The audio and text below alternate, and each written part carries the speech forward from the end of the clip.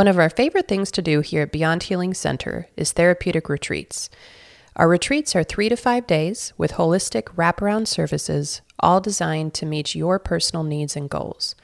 You can choose from a menu of services including EMDR, trauma-informed massage, nervous system-informed yoga and movement, and even equine therapy. From the moment you arrive to the moment you leave, we've crafted this experience to be one of safety and healing.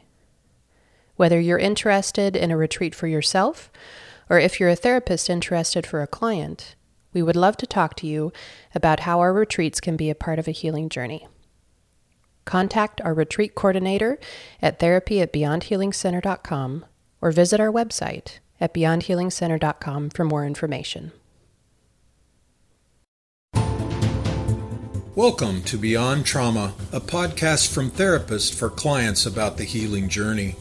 We hope this will be a resource of encouragement, comfort, insight, and understanding for you along this courageous process.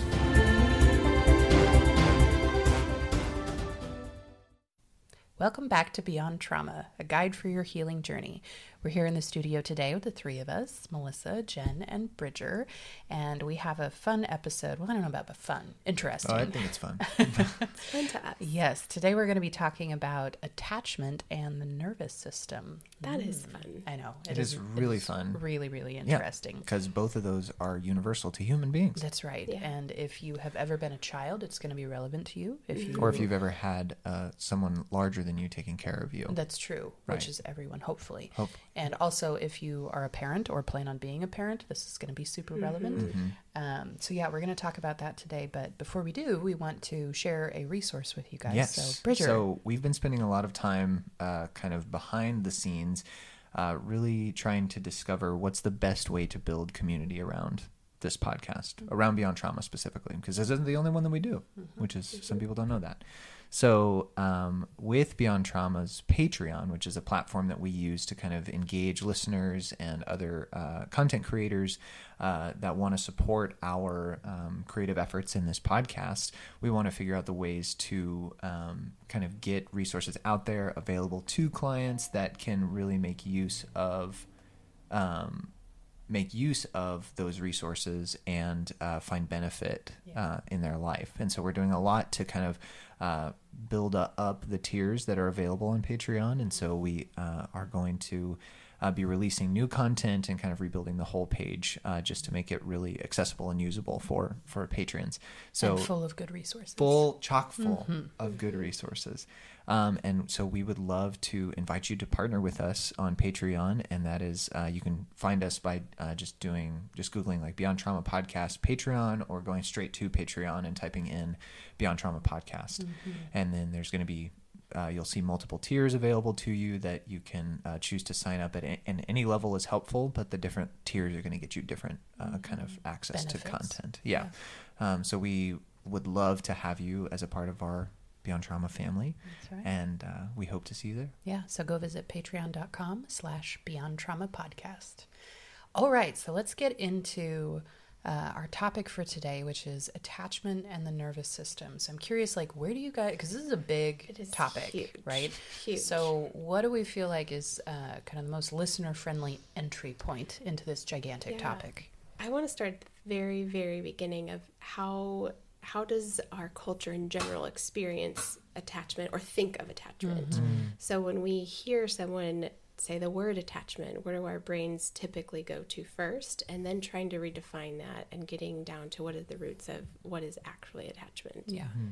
I'm curious in the way you say that. What do you hear people talking about that makes you think like, oh, maybe that's not quite what I mean, and here's how I want to redefine it. Like, what do you know in your experience that says this is something that is prevalent in the culture and that I want to kind of spend some time redefining? I hear it talked a lot about in terms of relationship now, like in the present day. So experiencing attachment to a person, or I feel overly attached to them, or I'm not looking to get attached, or like a lot in the here and the now relationship, as well as attachment to things, attachment to experiences, And I'll say, as kind of a foreshadow, that all roots back into what attachment really is. Right. Like how and why we do those things comes from what attachment really is. But it's so much deeper and more vast than the idea of what am I just experiencing right now, or a reliance on someone, or a love for someone, or an infatuation of someone. It's much deeper and broader than that. Well, and I feel like in those examples that you gave with all of them, there's a little bit of a feeling of negativity with that idea. Almost this idea that as an adult, we shouldn't be too attached to things. That it Clingy. is, it's a sign of neediness or weakness. And, you know, Bridger and I just reviewed an article where it was talking about our cultural struggle with the idea of dependency. Yeah, what that actually means. And and this kind of tension of, on one hand, it's such a felt need that we all have. It's a craving that we have. But then we also have this cultural attitude of independence, not being too attached. Dependency is stigmatized. Yes. Yeah. Yes. You can't be dependent. Yeah. Or it's a sign of immaturity. Oh, yes, if you absolutely. Are. And so when we feel our own craving for attachment and maybe even feel some sense of dependency of, I kind of need this person or I need this thing, we tend to not like it in ourselves. We think it's something that needs to be fixed. It's an immature aspect of our personality to say, I need that. Yeah. I'm attached to it. You know, I think of like little kids with their lovey blanket or stuffed animal, right? It's their attachment thing. Yeah. That they are supposed to grow out of. Right. Yes. Yeah. No 37-year-old schedule. woman still sleeps with a tiny pink cat. I'm just, Or what? yeah, they do, and just don't tell anybody. Oh, whoopsie. Oh, sorry. Anyway, enough of self-disclosure. But yeah, I think that we culturally just have this attitude that attachment is something that is immature and that we're supposed to grow out of it and that we don't need it as an adult. And then kind of going to that other point that you made, Jen, that we tend to put it in the category of love relationships as an adult. We view it through the lens of, you know, maybe it's okay if I get attached to my romantic partner. And so there's just kind of a lot of confusion about what is it actually, and even more so, what is it supposed to be, and is there any version of it that's actually okay and healthy for us? And so I think that takes us to, where does it begin? Yeah. And that is from minute one of existence. Yes, that's right. It begins at the very, very beginning. And so when we explore the deeper roots, when we talk about attachment now, we're referring to more of how does it show up. Right.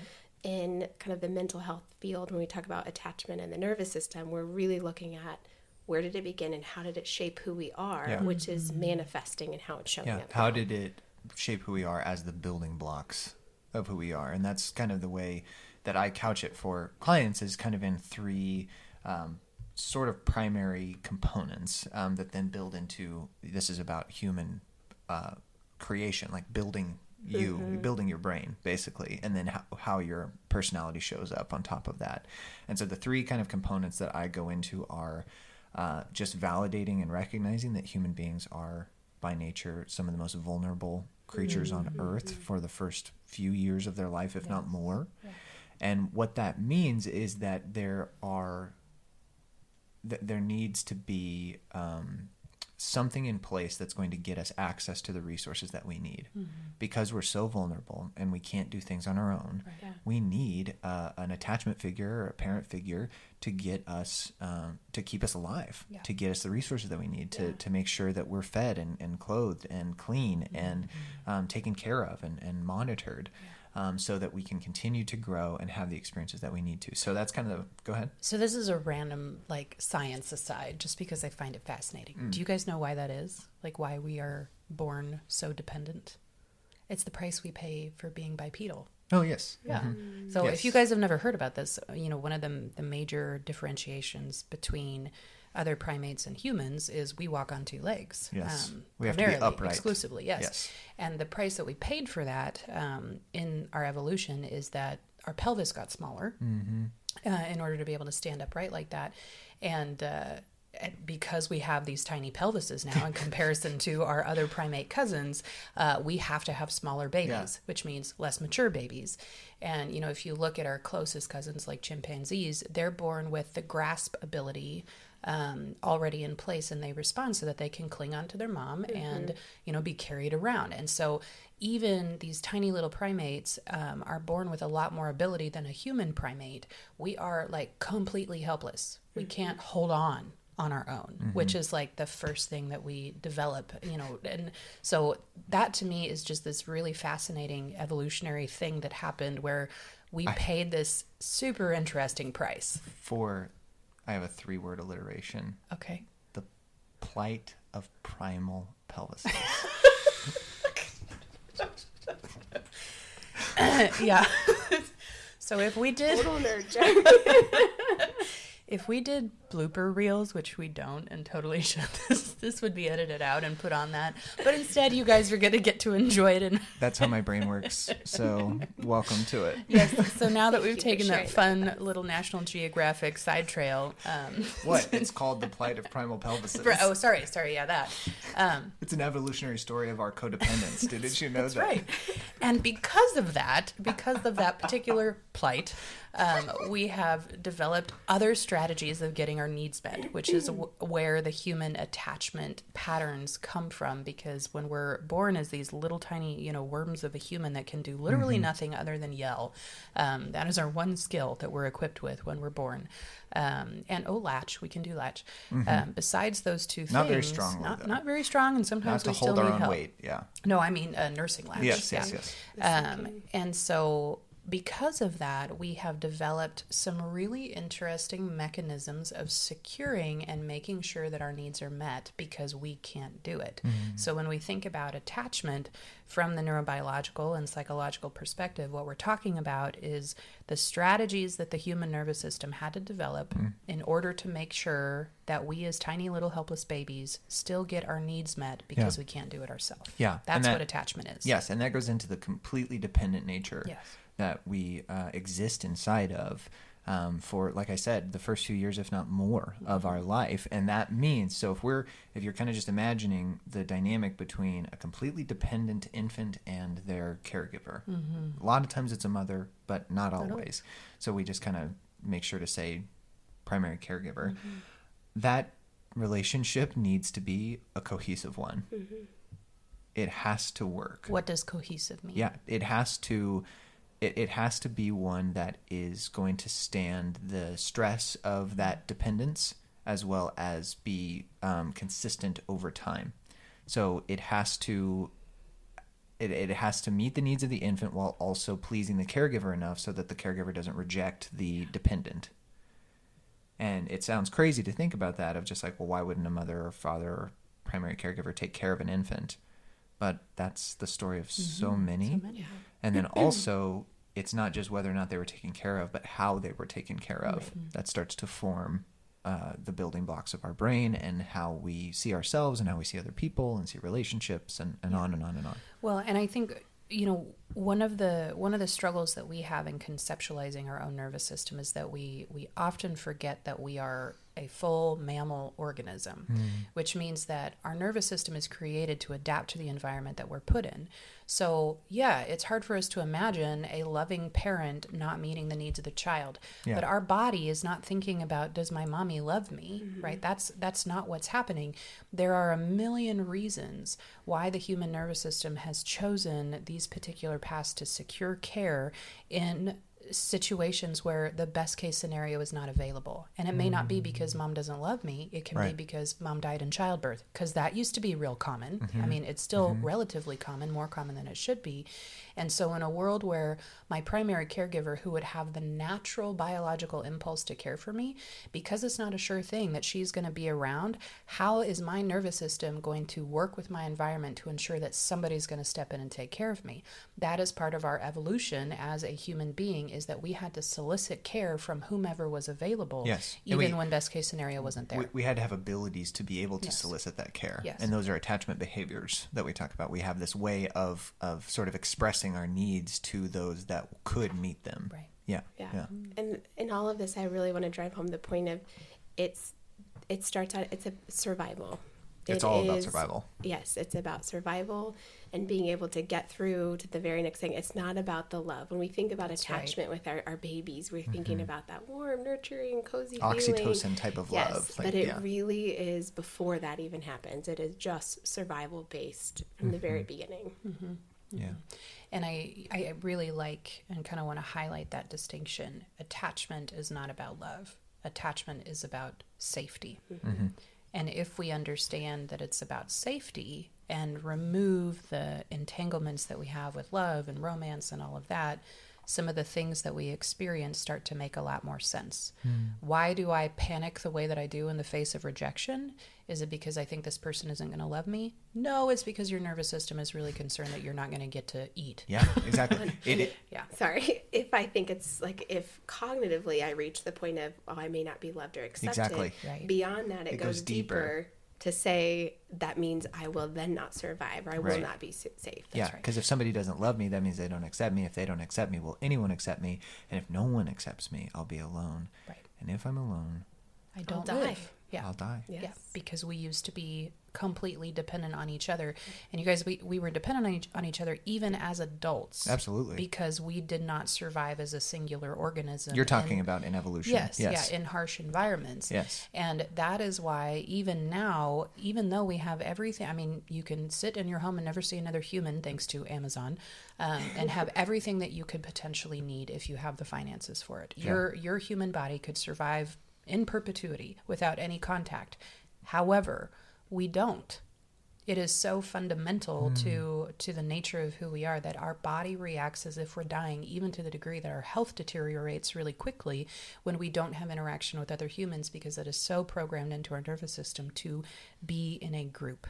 We are a herd mammal. And that helps us make sense of, why do we react so strongly to social rejection when I know that it can't kill me? Well, do you? Yeah. You do cognitively, but the rest of you is not convinced that you can actually survive alone. Yeah. So one of the leaps I want us to make really explicit is, how do we get from talking about attachment to talking about the nervous system? I mean, it's the same All thing. connected. It's all connected, but we have to say why. Because it's so intuitive to us, but one, the nervous system is a part of like my spinal cord, so I don't know what you guys are talking about. Like that's one of the responses that we don't often easily see the link between the attachment structure, the attachment system, and the nervous system. So I want us to spend some time kind of really just teasing So that out. how deep are we going here? Because I don't know. Jen, I'm looking at feels you. like I know Jen Why are is you our looking at grounding me? force. Let's keep it practical, guys. I think we can go as deep as we need to go, as long as we bring it back to, the more practical piece of how that makes sense. So I'll give my way in to this conversation that I use with clients, which is, so if we have this dynamic going on where the infant needs to be certain, or at least certain enough, that their caregiver, whoever it might be, is going to meet their needs. If that's the dynamic we're talking about, we have this thing called a nervous system, which is going to give us the various types of energy that we need to secure those relationships. And that can look like the different type of anxious energy or mobilized energy, as we come to call it, through our sympathetic nervous system. That's going to give us that, let's get up and go find it. Let's find mom, let's find dad, or let's find the caregiver, and let's convince them or just get their attention so that they can make sure that they see our needs. And meet that need. Hopefully, that's going to give us a better opportunity. But if we can't find that, person to ask or to convince them to get our needs met, we need another strategy as well. And so we have some shutdown type of energy that is going to help us seem less needy, that we might still convince our primary caregiver to stay around. And in the staying around, we could probably get our needs met too. Right. We learn what behaviors our caregiver likes best and responds to best. What are acceptable and what are not acceptable. Right. So if mom is okay if I cry a little, but only a little, and it has to be kind of short and to the point. Yeah. But if I go on too long, mom seems to get irritated and actually want to be farther away from me. I'm going to learn, okay, cry for a cup, but then you got to clean it up because she's not going to stay around. She's going to tell you to go to timeout if you keep doing that. Yes. And so we learn really fast what amount of emotional expression is tolerated and responded to, and maybe which different emotions Yes, get different exactly. responses. Yes, and that's all based on your nervous system. Like your nervous system is what regulates your energy within your body. Regulates and also records those experiences. Exactly. And For it's future those, use. Yes, Yes. It's those records, those memories of those experiences that we don't have explicit, meaning I'm not thinking, remember that time when I was 2.5 when mom did it? No, Or we're how not about doing that. when I was half a year old? Right. I was going right. to say, When I was it 3 goes months old. so far back that learning isn't necessarily like thought-based as far as like, oh, I'm making sense of, and this is what I need It's to sensory. do different. That is being learned as an infant in a crib who's crying, and no one comes, and so they cry louder. Yeah. And then no one comes, and they cry even louder, and then their nervous system says, you are going to lose all of your energy. Crying. You must sustain it. Nobody's coming. You need to survive and hold on to that energy, so the baby stops crying. Learns to stop Yes. crying. That moment they learned that without any cognitive ability to make sense of that, or when they're 45 talk about it. Yes, And exactly. that's not a cognitive process on the part of the child. They don't even have, a prefrontal cortex yet to think through it in that way. But we have a part of our brain that is a energy regulation system that is monitoring how much available energy and resources do we have. That's right. And it's constantly paying attention to resources, expenditure, survival, and all of that. And so that happens spontaneously in the child. And then whatever happens in the environment as a result gets recorded in the nervous system. Yeah. And makes whatever survival strategy worked, which, by the way, if we're alive, our nervous system believes that it worked. Yes. It did work. It did work. Yeah. It's proof. Yeah, it did work. Proof. Yeah. Proof. Which that means that our bar for evidence of what survival strategies we should continue is really pretty low. Yeah. And that gets recorded in our nervous system and makes that reaction pattern more likely. And as we develop as a human being, those strategies get more intricate and more developed, and we keep recording them. Because they are so intertwined with our survival and our belief that it's because of the strategy that we survived, they become almost inarguable. To It's the nervous just the system. way things are. Yeah, this is a reality. What do you mean it could be different? Yeah. So that's why you fast forward to contemporary relationships that you're in and it's not going well, it feels like there's no other option. Right. It feels like, I don't know, I can't understand why I'm not getting, why people aren't nice to me, or why people seem to think I'm crazy, or why I just don't know how to make sense of my emotions and things like that, because all of that is related to attachment in the nervous system. Right. Or the idea that someone could willingly meet my emotional needs for free without me having to do X, Y, and Z. If I have always had to... That doesn't exist. No, clearly not. If that was not our lived experience as a child, we have no template for that. Yeah. And template is something that we talk about a lot with the nervous system, and it's super connected to attachment because it's our attachment experiences early in life that make those templates. Yeah, that's right. That create those in our nervous system and produce our reaction patterns, our behavioral patterns. And those patterns come directly from the past, and oftentimes they feel like a mismatch to the present moment. Yeah. But our body is simply using the templates that were created in us early in life. Yeah. And those templates are so stable because they were created so early. And that's when our brain and our nervous system is developing so quickly. And later in life, it's harder to change because we don't have as much flexibility in our brains anymore. Yeah. It can still change, and I want to make it very clear. Things can still change, but we don't have the same neurogenesis, which means the ability to make new brain cells and make new connections. It's at its best when we're tiny, and as we get older, it simply slows down. It doesn't stop. Right. And I think making that point of the hope or the understanding that can come of understanding all of this that says this is why I do what I do, or this is why I feel stuck where I feel stuck. There is still the hope that because of neuroplasticity, our brains can continue to change. Rewire. But the earlier the template was created and the longer I have relied on it, the harder it will be to change. Yes. Those And grooves are deeper. Yes. Because it means I need really intentional focus and work. It's not just going to like naturally grow out of it. This helps explain why therapy can be so hard. Because, and I try to validate my client's experience of this, in why it's so hard to change these really old patterns. It's not because you're broken or No, dumb or not good enough. No, it's because those strategies are protected. Yeah. They have to be. If we wandered around the world all the time having to consider really small things like, what if I express this and a person rejects me? And we have to go down that long line of, well, then I'm going to end up dead. If we had to do that for every single behavior, No way. no way. So our brain says, don't worry about it. I got it. I will create shortcuts for virtually everything. If you don't even get to think about it, I'll just do it for you. Exactly. That's what it's saying. And I say the brain says deep in the brain, like the nervous system is saying to other parts of the lower brain, like, don't worry about it. I've recorded all of these templates so that we can just jump to the reaction that kept us alive before, because that's what worked. Why would we change it? So no, we're not going to even be open to it changing because it worked and we know it did. These things are almost as automatic as breathing. Or blinking, swallowing. Yeah, you don't have to think about, oh, there's something in my eye, I should blink extra. Like that happens so automatically without any thought. Now you can do it consciously if you want to, but your nervous system does it automatically, and these reaction patterns that we're talking about are housed in the same space. Yeah. Yeah. One of the analogies that I use for my clients is if they imagine they have a set of blue like beads and a set of red beads, and they have this little container that they need to fill up, and every time that in their life they had to have more energy in their system to go get their needs met, they put a red pebble into the bowl. Every time that they had to have a blue or a shutdown response, they used the blue bead. And as you see that going over and over and over again of, well, I had to use more anxious energy. I had to be really worried and fearful. It becomes more red than it does blue.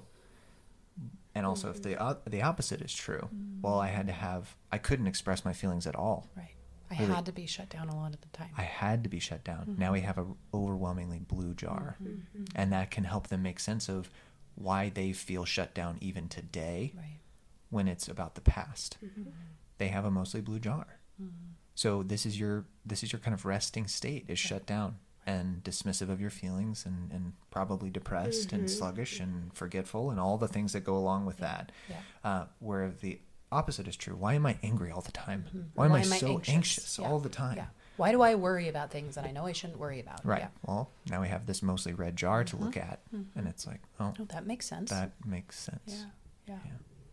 So I'm curious, when you guys think about, these attachment strategies that our nervous system develops and the way they start to show up in our adult life, how does that feel to you guys practically? Like when you're talking to people about, why is this relevant to our healing work? Why is this relevant to being self-compassionate and maybe even compassionate to other people? Where do you guys see this as a really relevant part of our healing journey? It's hard to not just say everywhere. Yeah, it's everything. Everywhere everything. Every single thing. Right. Everything. Yeah. So that's not a very good answer. No. We'll go deeper than that, guys. Don't worry. We'll nuance it. One that just immediately comes to mind is as a parent. Oh, gosh, yeah. I know. I'm sitting here thinking, like, what do I need to say to make all of the moms out there feel a little bit better? Yes, parents, it's okay. But in parenting, not just in what influence are we having on our kids' development and their nervous system shaping, but how are they activating ours? Because that is a very intimate relationship where that's going to come up. We are going to parent from our own attachment experiences. Right. Yeah. That's going to be where our instincts are. I have the experience as a mom all the time where I've got my my prefrontal cortex telling me, okay, this is what you are supposed to say and do with your child. Right. And then I'm watching myself from out of my body saying, why are you saying that? That's awful. Why are you doing that? Why are you looking at them like that? Where it's my nervous system is wired to respond and to do a certain thing. Yes. And I know in my therapist's brain, that's bad. Stop. Yes. I know. Oh, man. So I have a funny story. So I'm talking to a friend last night, and my daughter, who is 3.5, is present. And I'm saying something to my friend that apparently my tone was a little harsh. And Honora, who's 3.5, she looks at me and she says, Mommy, what you just said was mean.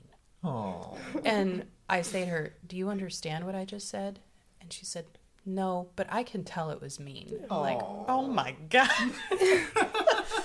Because they are so sensitive to the tone, Yeah, right? mommy doesn't use that tone. Right. And unless the, she's the mad. face, yes, it was all about like the face I was using and the tone and the body language and all of that. And I was saying something with hyperbole, right, to my friend. It probably was a little harsh, to be honest. And so I was confronted by my 3-year-old. That's cool. But I think as parents, part of what feels really relevant about that is remembering that it's not just the words that we say, but it's the feeling that's happening between us and our child, because they don't know what our words mean half the time, especially when they're really little. But they know what our face means. Yes. They know what our body language means, what our tone means. If you think about your puppies, right? They have no idea what you're saying, but somehow the message gets across just fine, right? And it's because they're so sensitive to those other things. And so last night I had a perfect object lesson of, oh yeah, my tone and my body language matters way more than the words. That's communicating everything she needs to know about how mommy is feeling. Yeah. As you brought up the puppies, for the cat people, they do understand your message. They just don't care about it.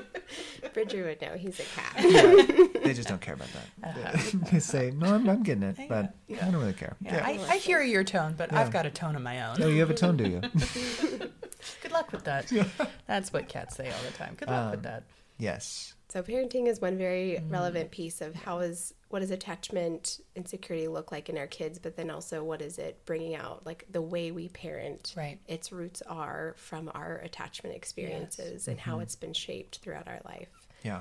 For me, it just comes up in my version of everything, which is in relationships, even including your relationship with yourself. Yes. How you're understanding that, and how you're maneuvering through those really complex kind of situations. One thing we haven't talked about yet that we're going to get into more next week is that these experiences, these attachment experiences, shape the way you even understand information. Yeah, the way that your brain processes information. The way you even understand what somebody means by hello.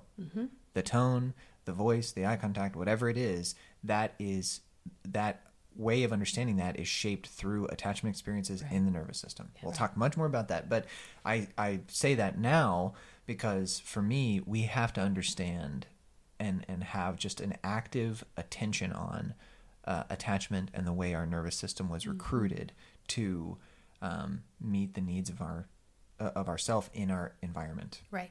Yeah. Right. So I think my practical thing is similar to both of yours, but just slightly pointed in a different direction, which is if we are self-aware about our own attachment patterns and reactions and have even a pretty decent understanding of what my usual pattern is, that means that when I am having any kind of interpersonal situation and I feel myself move into my strategy, right? So I can feel my nervous system gear up and go, oh, you want or need something from that person. Here, let me help you out, right?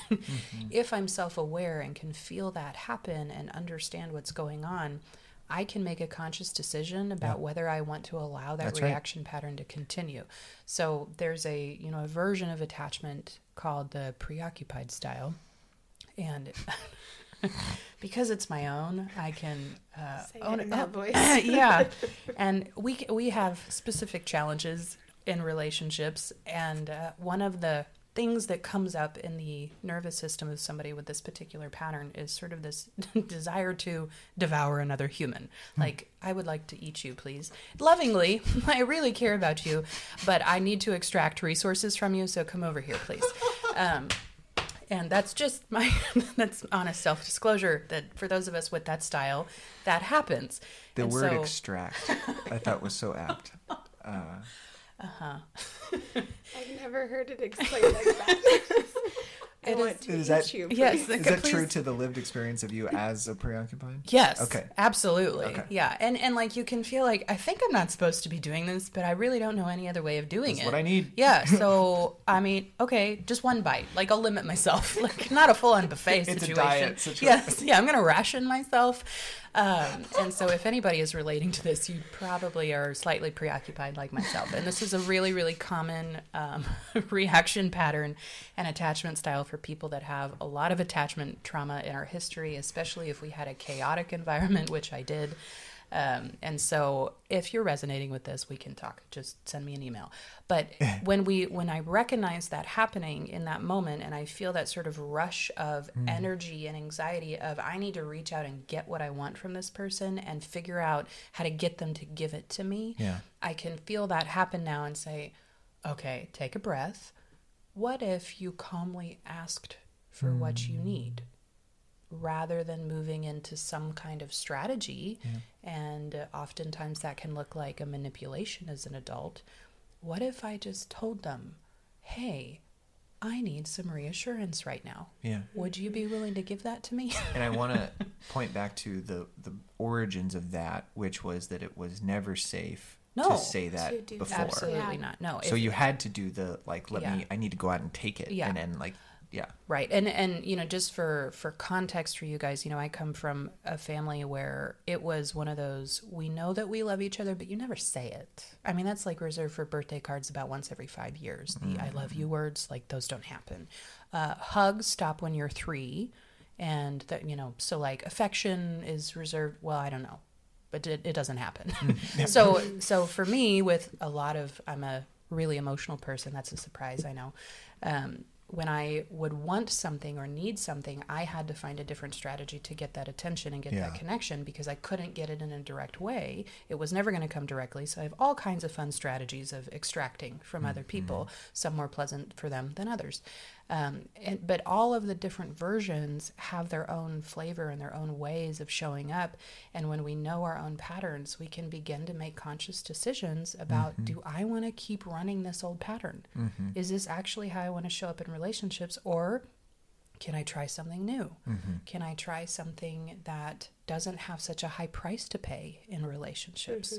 Or maybe is going to actually end up saving me a lot of energy. Right? The song and dance that I usually do requires quite a bit of energy. And what if I could skip that and just ask for what I need? And I think what that can look like in real life is, because the pattern happens on such a instinctual level, it's not about being able to think and understand and then that stop and go away, like, oh, I did some therapy, I understand my attachment pattern, I know I need to do different now, it should be gone. But it's about this gradual reshaping process of, maybe I had the instinctual reaction, but because of my awareness, I can go back and say, let me go correct that for a moment. So I may have done the thing I always do, but then come back and say, I recognize I did that. Let me try asking you now. Right.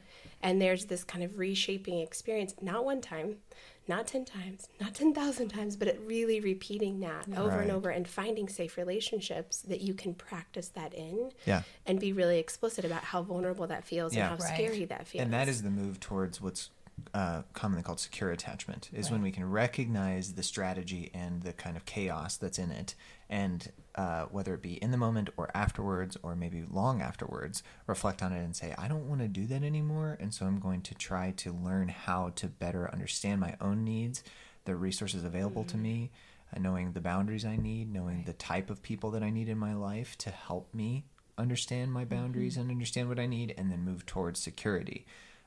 Mel, you gave the example of the preoccupied as a preoccupied. Would you like to give the other end of the spectrum, Bridget? I will give the dismissive as a dismissive.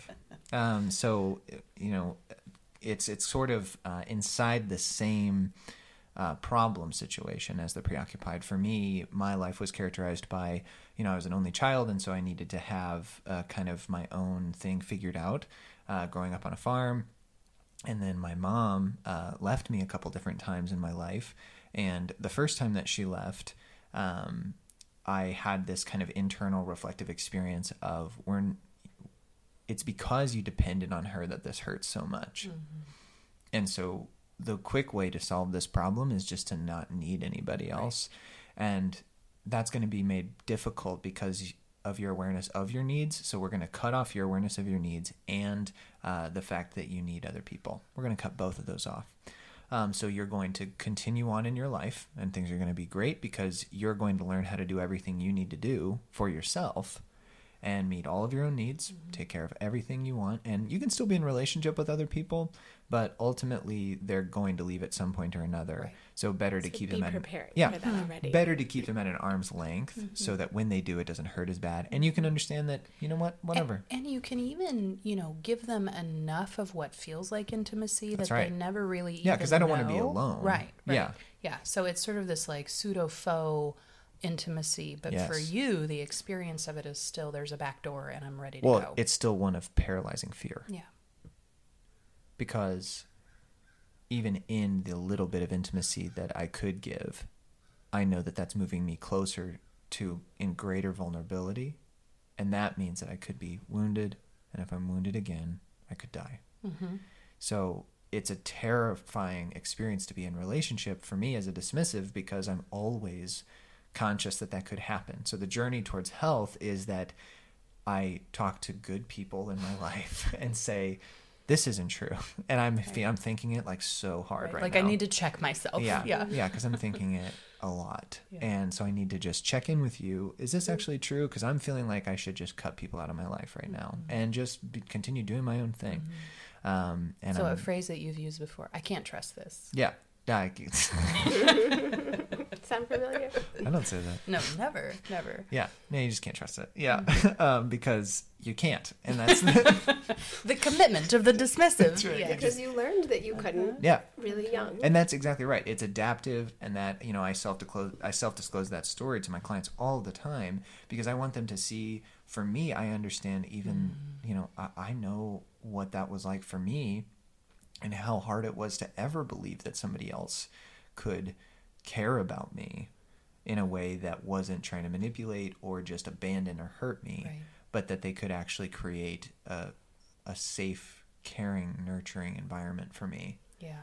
That is still a daily struggle to believe that. So I feel like, those really practical stories kind of bring up this other really practical pattern that we see a lot as therapists, and you guys probably have experienced in your own life, is that whatever your patterns are in attachment and in relating, we end up attracting and partnering and being friends with people that have a complementary, and I use that term very loosely. Yeah, because it's not necessarily for good. No, complementary in the way that opposites attract, and not much good often comes out of it. Yeah, or sometimes the it same. affirms That's right. the strategy Yes. over and over and And over sometimes again, the right? same strategy can be attracted to one another. Absolutely. A dismissive with a dismissive, it's just, that happens. Yeah, Preoccupied great. with You're over preoccupied. there and I'm Yeah. over here, and we can wave occasionally. That's right. We don't need each other. This is going to be great. Yeah, but I'm going to leave probably. And so are you. Oh, and two preoccupied, man, that's a Chaos. good time. Jen's high eyebrows Down face. a little bit. And so I think, in adult relationships, that's often what we end up seeing is the challenge points is that these old, very childlike reaction patterns and attachment styles are showing up in our current relationships, and we're wondering why they feel the way they feel, because it's not actually our two adult selves relating to each other. It's these old child needs coming forward and Absolutely. saying, hey, this is the relationship where all these needs are supposed to get met, right? And it doesn't play out that way. Yeah. And there's a lot of pain around that. And so, healing that and understanding our own reactions and patterns allows us to have much more mutual and reciprocal relationships as adults that end up being a lot more fulfilling. Yeah. So I want to do two things as we kind of move towards closing the episodes. The first is to talk about the third insecure style Right. of attachment. And then the fourth is to talk about what it means to move towards security, Yes. which is kind of described by the 4 S's that we're going to get into. Yeah. Yeah. So the third insecure style, Mel talked about preoccupied. I talked about dismissive. We have those strategies predominantly because they worked the most reliably. That activation pattern for you, Mel, worked more than did anything else. Mine worked more than anything else. But sometimes we're put into situations in our life where we need to get even more creative. Right. We need a mixture of the preoccupied style and the dismissive style.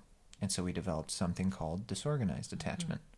And we'll get more into trauma later, but this is a very frequent response to trauma because the expressing of needs and then the person that would meet the needs is the threat. And so I have to get real creative with having, sometimes I'm completely shut down and dismissive, like I don't have any needs. Other times I am furious and I'm completely chasing after you. I am other in times, your face with my Other need. times I'm seductive of your ability to meet my needs, and I'm trying to lure you into meeting my needs, but then I'm going to reject you because I'm sure you're going to hurt me. Right. If any of this is sounding familiar to your process or to somebody that you know, might have some disorganized. Yeah, some disorganized stuff going on.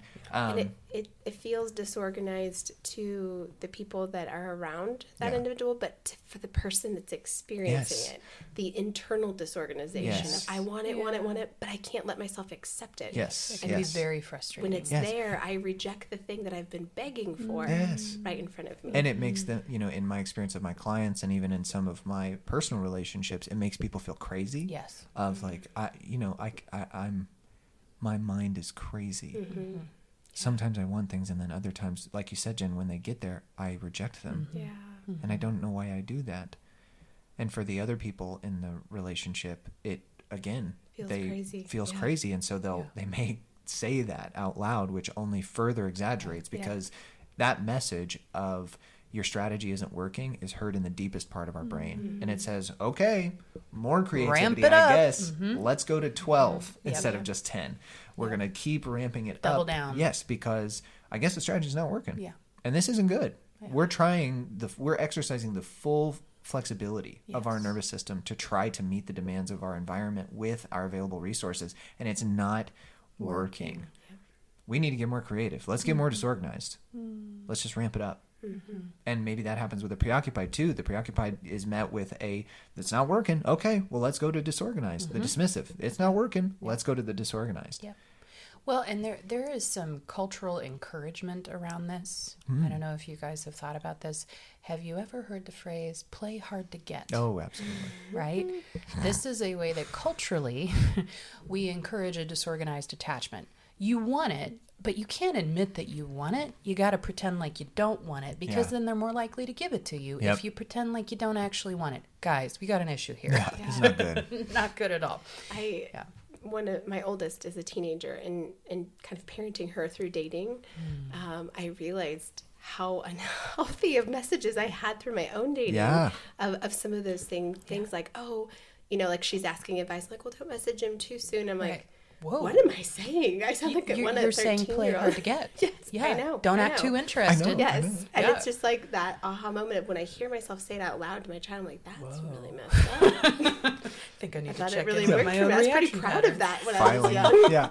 Filing that away. I need to talk to my friends later about that. Yes. And we'll do it in public on a podcast, Right, because why that's not? how we process things, Hey, Jen. apparently. Yeah. I support you. Yeah. But Still accept me. Absolutely. I do think there's a lot of cultural messaging around this, and as a culture, we have a disorganized attachment Absolutely. style. Like we are all over the freaking place when it comes to what is okay, what is not okay, what is the best way, etc. And at the end of the day, the best way is safety in relationship. And that's where we want to end, and kind of give the path forward of we've shared all of the ways that this can go wrong. And there's still when does it go right? Increasing complexity within that. It's not; these aren't clean categories. No. You're not always dismissive. You're not always preoccupied. You're not always disorganized, and you're not always secure. Right. This is about resources within yourself to get your needs met, and so it's beautifully adaptive. But we need to understand it, because just like you don't play with fire, you respect it. Right. If you play with it, you could get hurt. But if you respect it, you can use it, and it can enrich your life. Right. That's the same thing with your nervous system and your attachment strategies. You're going to be able to find the access to the resources and to negotiate a mutual fulfillment of those needs with other people, if you understand how it can go wrong and what your proclivity is to make that happen. So we described the first three insecure styles. And so that is when our access to understanding our own needs and the resources that we need to accomplish that, negotiating that with caregivers, is not reliably met. But sometimes, when it all goes right, it is. It's beautiful. And that's called secure attachment. Right. Secure attachment is characterized by knowing your own needs, feeling permission and right to share them, and to believe that other people can acknowledge and recognize your needs and then help you meet them. Mm-hmm. It is safe to ask for what you need in a direct way. Yes. And your experience has taught you that you can reasonably predict that those needs are going to be met freely and willingly. Yeah. Regularly. Yes, for your health. Safe to even have the need in the first Exactly. place. Like, it's acceptable to have needs. Yeah. And doesn't that sound so beautiful? Mm-hmm. It's it sad. might sound scary to some. It sounds terrifying to me. I'm choosing to be open to it Okay. because it does sound really beautiful, That's and I good. hope it for all of my clients. Yeah. So we mentioned the 4 S's, Yes. which comes from one of our favorite authors that we recommend to everybody. I'll let you say his name, Pritchard. The honorable, the amazing, the wonderful, the interpersonal. Dr. Dan Siegel. That's right. You should see the expression of his face right now. It's pure love. Yes, adoration was Yes. where I was going. We're in an safe space energetic relationship. Dr. Dan Siegel and I. Yeah, Dr. Siegel doesn't know about that No, energetic he will. relationship. Someday. I'm confident. I'm manifesting that. I'm sending it to him. That's right. But he gave us the 4 S's. Yes. And the 4 S's of secure attachment, which is safe, soothed, seen, and secure. That's right. So we want to share just a little bit about what each of those means, because these are the 4 fundamental experiences that we need as a human to feel really safe in connection with other people. So starting with that word safe. Yeah, it's the feeling of sheltering or being sheltered and protected from harm and threat. Not that no harm or threat exists in our environment at all, but we have a somebody that wants to and is willing and is available to shelter us from the natural threats in our environments. That is the feeling of safety. Yeah. And it's the experience of, even in my big feelings and my unpredictability and my chaos, I know that because of my partnership with another, that I can have them and we're still going to be okay. Yeah. We can manage whatever comes up, whether it's an internal threat, an internal pain, or it's an external threat. That's right. And in those most vulnerable moments, down to like when I'm sleeping, when I'm sick, if I were to be injured, if I was struggling, if you still know that you can rely on maintaining safety, even in the vulnerable moments of life. Yeah.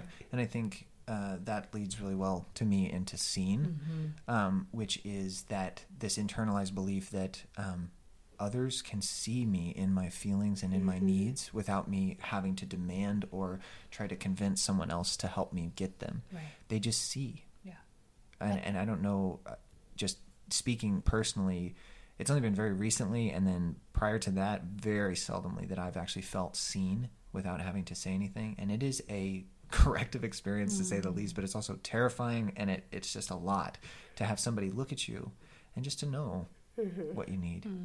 And what you're feeling, and to help you make sense of it. That to me is the experience of being seen. Yeah. I love the phrase "feeling felt." That's right. That's another Dan Siegel. Yeah, that's Come so on. good. Come He's on. so good. He's good with the words. Yeah, so that's the scene of the 4 S's. And then the third one is soothed, which I really like. And soothing is this feeling of, somebody meets us where we're at, and we walk with the other through their emotions, whatever those are, without passing judgment, without trying to fix it, without trying to change their mind or change their feelings, but just being with them in the midst of whatever they're feeling. And having this, we use this phrase co-regulation of, my body is really present with your body. My heart is present with your heart. My mind is present with your mind. Yeah. We're meeting each other in this way. And when we're on the receiving end of that, it creates just this like lovely calming feeling of I can relax and be soothed in the midst of this experience and let go of the fear, let go of the pain, not because the pain or the fear is not okay to be felt, but because I have what I need in order to move through it. And I like explaining it for people as it building blocks. So, okay, safe is the first one. So we're in this container of safety that we just described, the shelter, exactly.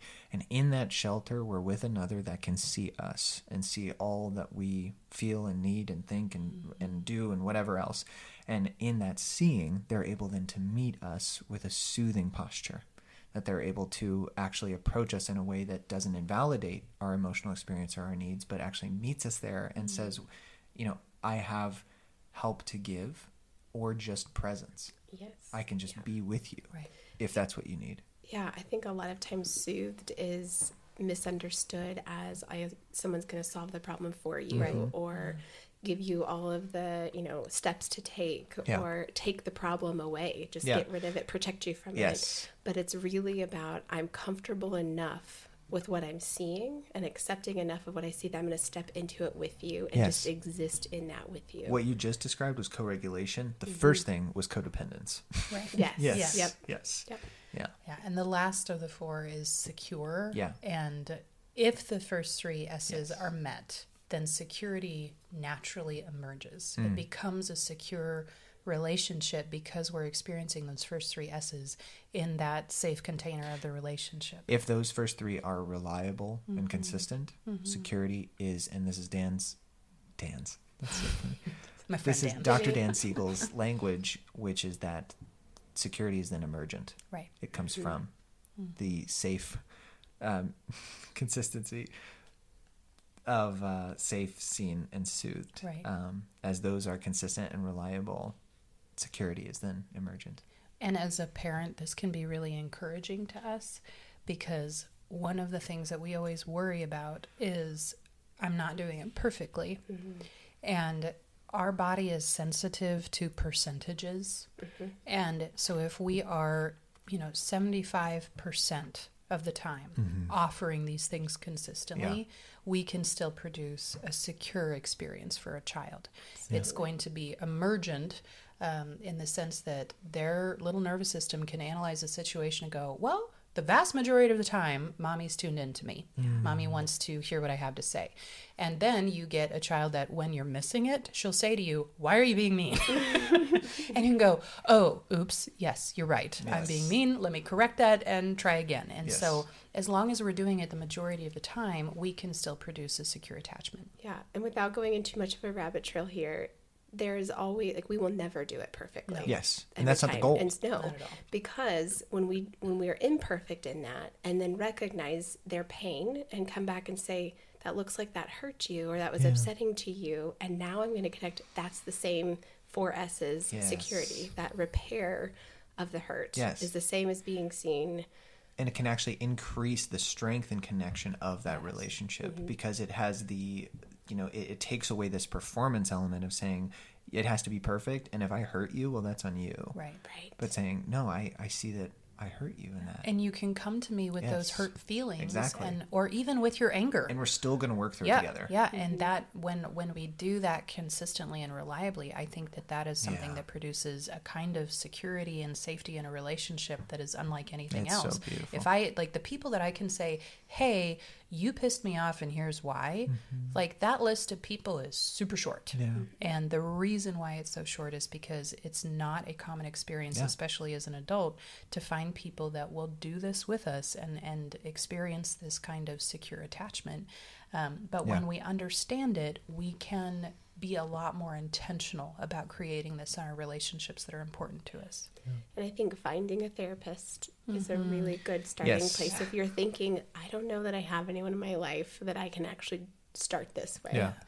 Finding a good therapist. And that might take kind of meeting a few and screening what you're looking for. Feel free to interview therapists. Absolutely. Listen to our first season. We talk about that extensively. But this is really beautiful work that can happen in a therapeutic relationship where it is safe. And beginning to build that security. This comment is going to make you go back and listen to all of the podcast again. But everything we just talked about is super, super true inside a therapeutic relationship. Yeah. Yep. Everything. The strategies, the nervous system, the attachment, It all all of shows it. up there. Both all the shows therapist up. Yes. and the client. Yes. So go back and listen again with that in mind. But yes, that's true. Yeah. All right, guys. Well, so this was a very, very thorough treatment, but there's still so much more to say. Yeah, it wasn't thorough at all. As we close, and I want to mention a resource that we offer here at Beyond Healing Center of therapeutic healing retreats. And so if you're hearing this thinking, there's some work I could do, we do offer retreats where you can come to Springfield, Missouri for 3 to 5 days, and you stay here in a really nice environment where all of your needs are met and it's comfortable, it's cozy, and we do intensive therapy work, mental health talk therapy, as well as other trauma therapy. And then we integrate in the holistic healing approach. So we bring in body work like massage therapy, trauma-informed yoga therapy, acupuncture if needed, everything. We've got equine therapy as an option, so getting to work with other animals. Just the whole gamut. It's beautiful. It is. So if that's something that you feel like may be of interest to you, or know of someone who could benefit from that, reach out to us at therapy@beyondhealingcenter.com, and we'll be able to send you some more information on it. Yeah. Thanks so much, guys. Safe journeys, everyone. Bye.